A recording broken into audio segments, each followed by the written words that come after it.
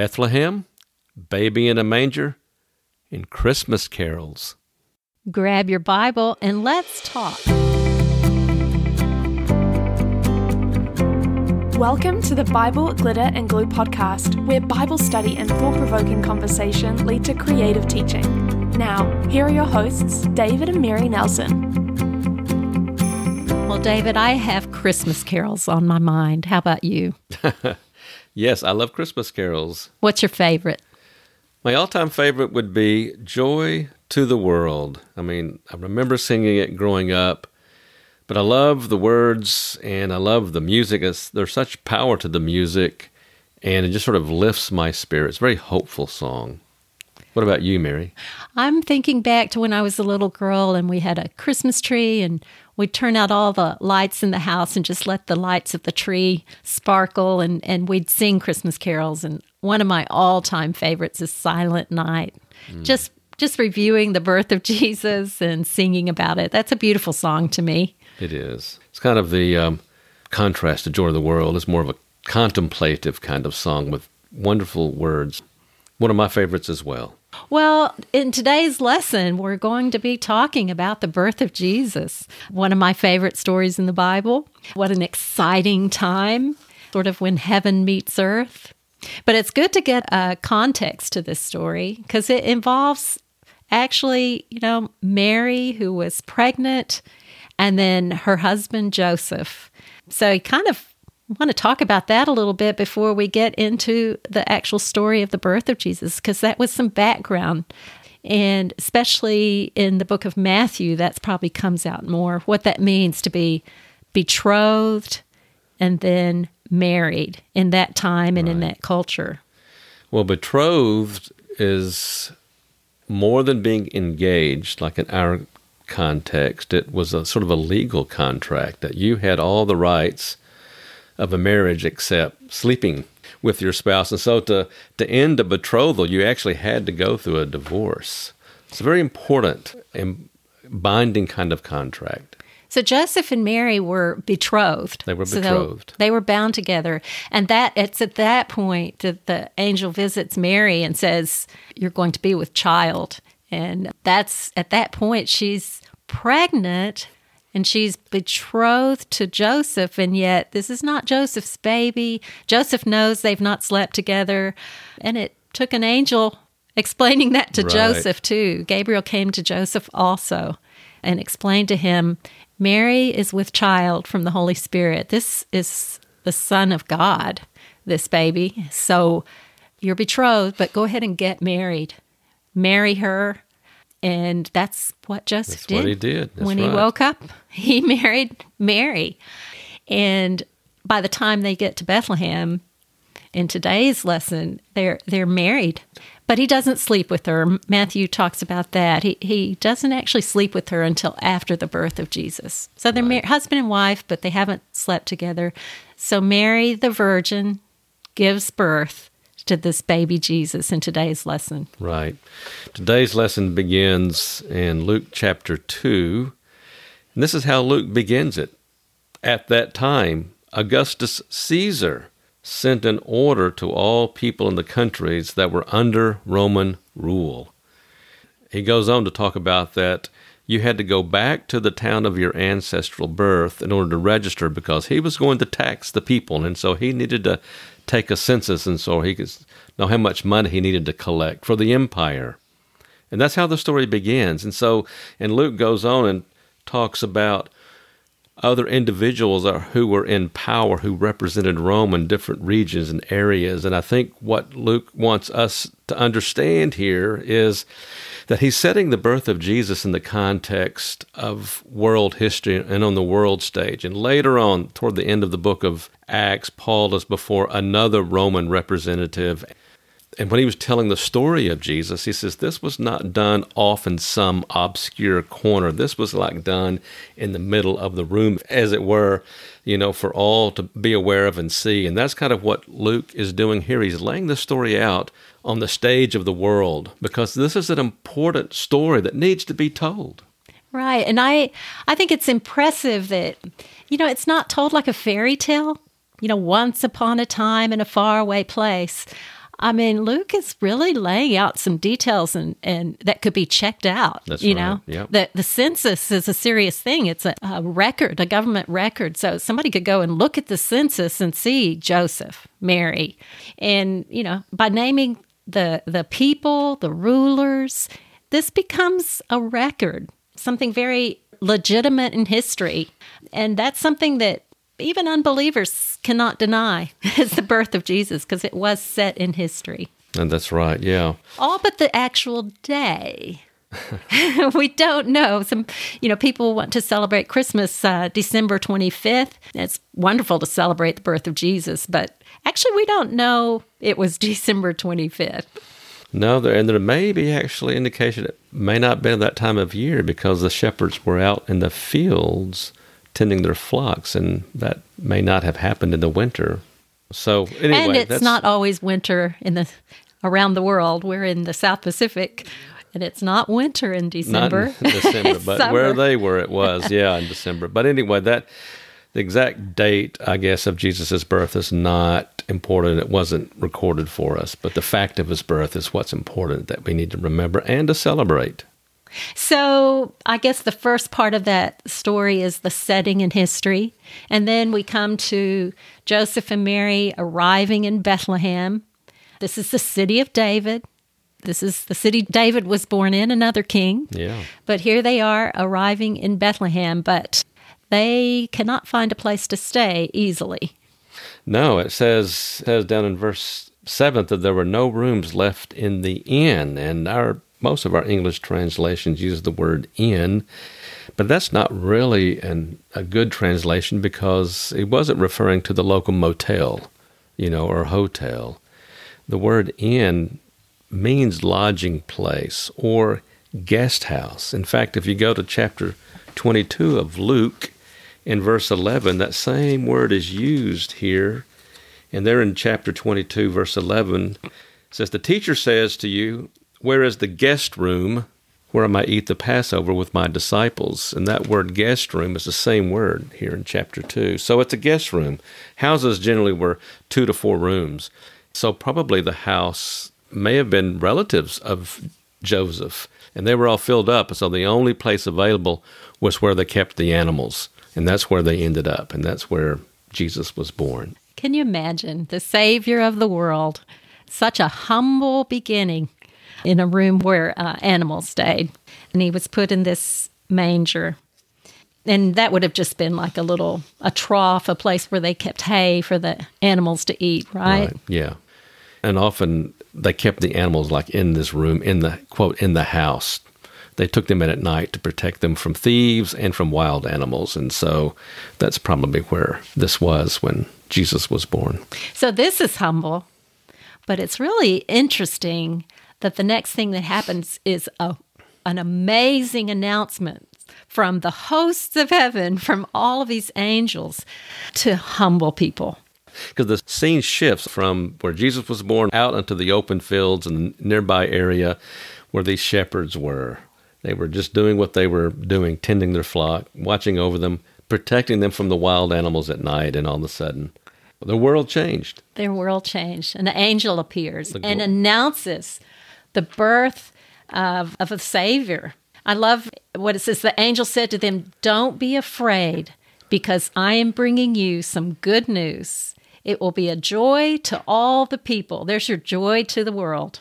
"Today, your Savior was born in David's town." And it goes on to the angels say that this great thing has happened today, and they sing praises to God. The angels singing, "Angels we have heard on high," as the Christmas carol goes. Right. The angels sing, and they sing, "Give glory to God in heaven, and on earth let there be peace to the people who please God." So here are these shepherds out in the dark, out in the field, away from town, and the sky lights up with angels singing. How amazing is that? And they say, "Go into Bethlehem, and you will find the baby wrapped in cloths in a manger." And I don't know how long it took them to find Jesus, but they ended up finding him, just as the angel said. So I find this amazing, David. This is a historical moment. This birth changes history. It involves angels coming down from heaven, giving this grand announcement, and then going back up into heaven. And here's Joseph and Mary with this baby.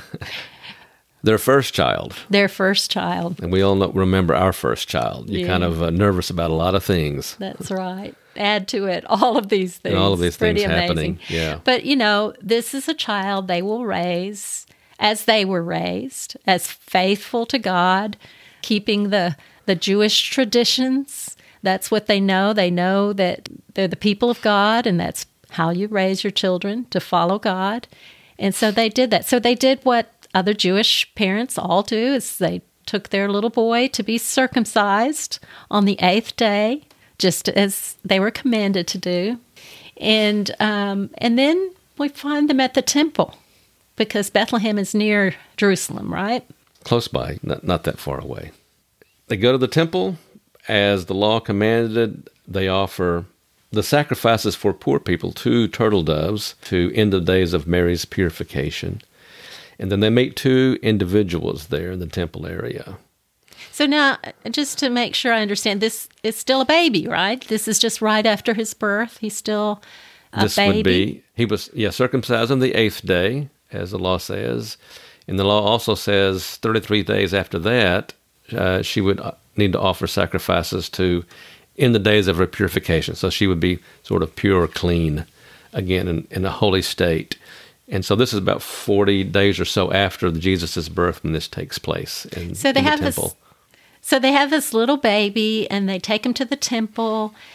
And it so happens that they meet a man called Simeon.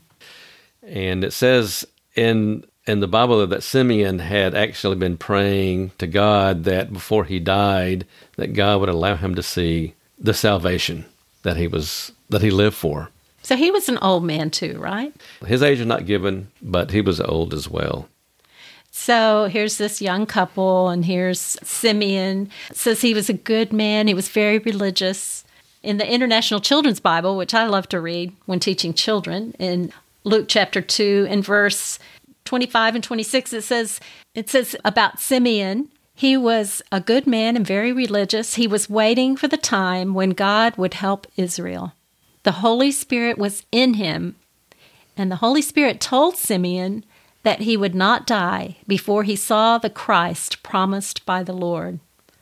And the Spirit led Simeon to the temple. So it's interesting, this just didn't happen accidentally. As Joseph and Mary were making their way to the temple to present their new baby, here is this old man that is being led by the Spirit to meet up with them. He says these wonderful things about Jesus here in verse 29 through verse 32, because now he says, this is his prayer, and he thanks God that God has answered his prayer. He says, I have seen your salvation with my own eyes, that you prepared him before all peoples. And then he says this, he is a light for the nations to see, and also he will bring honor to your people, the Israelites. Wow, what a great thing to be able to say this and to affirm this. This is kind of Jesus's destiny, what he's born to do.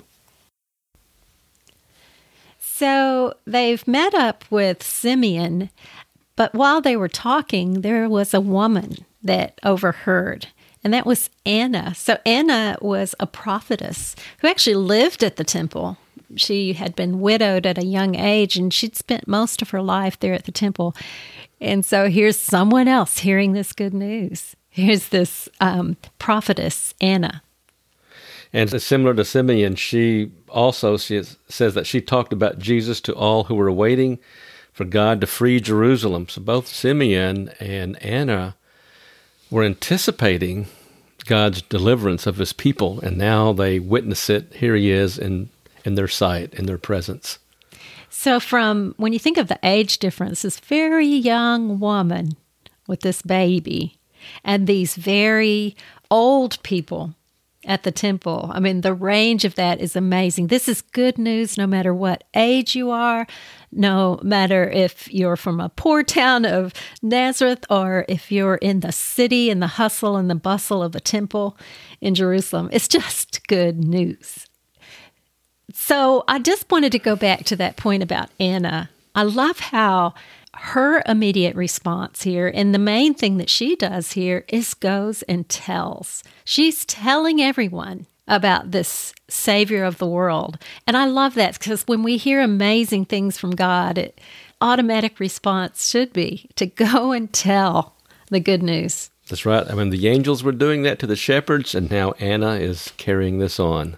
It cannot be stopped. Something really big has happened, hasn't it? It's changed the world.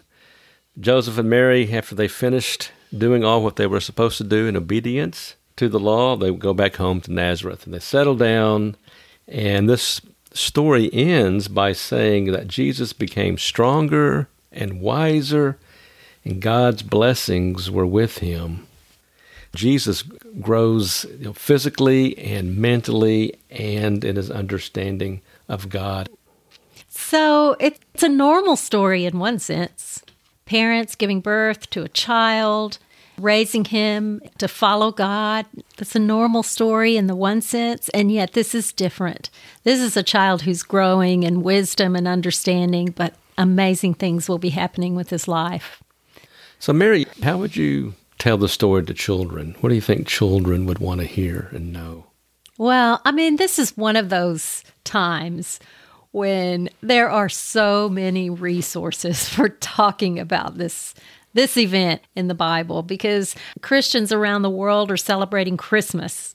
And although I think sometimes people get off track about what that means, there's so many other voices telling us, it's about presents and decorations and Christmas trees and the hustle and bustle. Really, it comes down to, it's a good thing to remember this day. Because, the angel said, today a child is born. So it was a special day.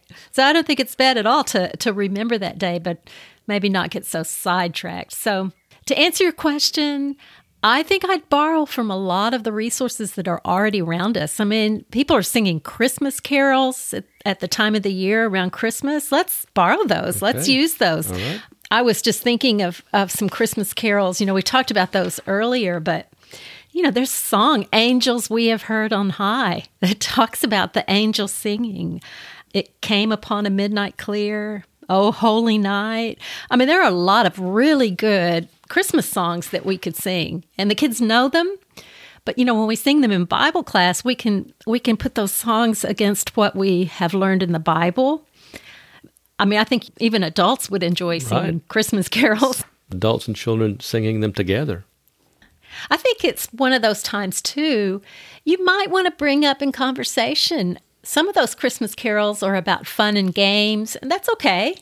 But maybe just take the time to explain something like Rudolph the Red-Nosed Reindeer is a fun, made-up fable, right? It's just a story. But the birth of Jesus is not just a story. So it's a good time to talk about the difference, about what the birth of Jesus really means. It's a good contrast. Another thing I would do, a lot of us receive Christmas cards. There's a lot of Christmas cards and pictures floating around. Borrow those. If you see good ones that actually depict an accurate scene of the birth of Jesus, grab that and talk about it to the children.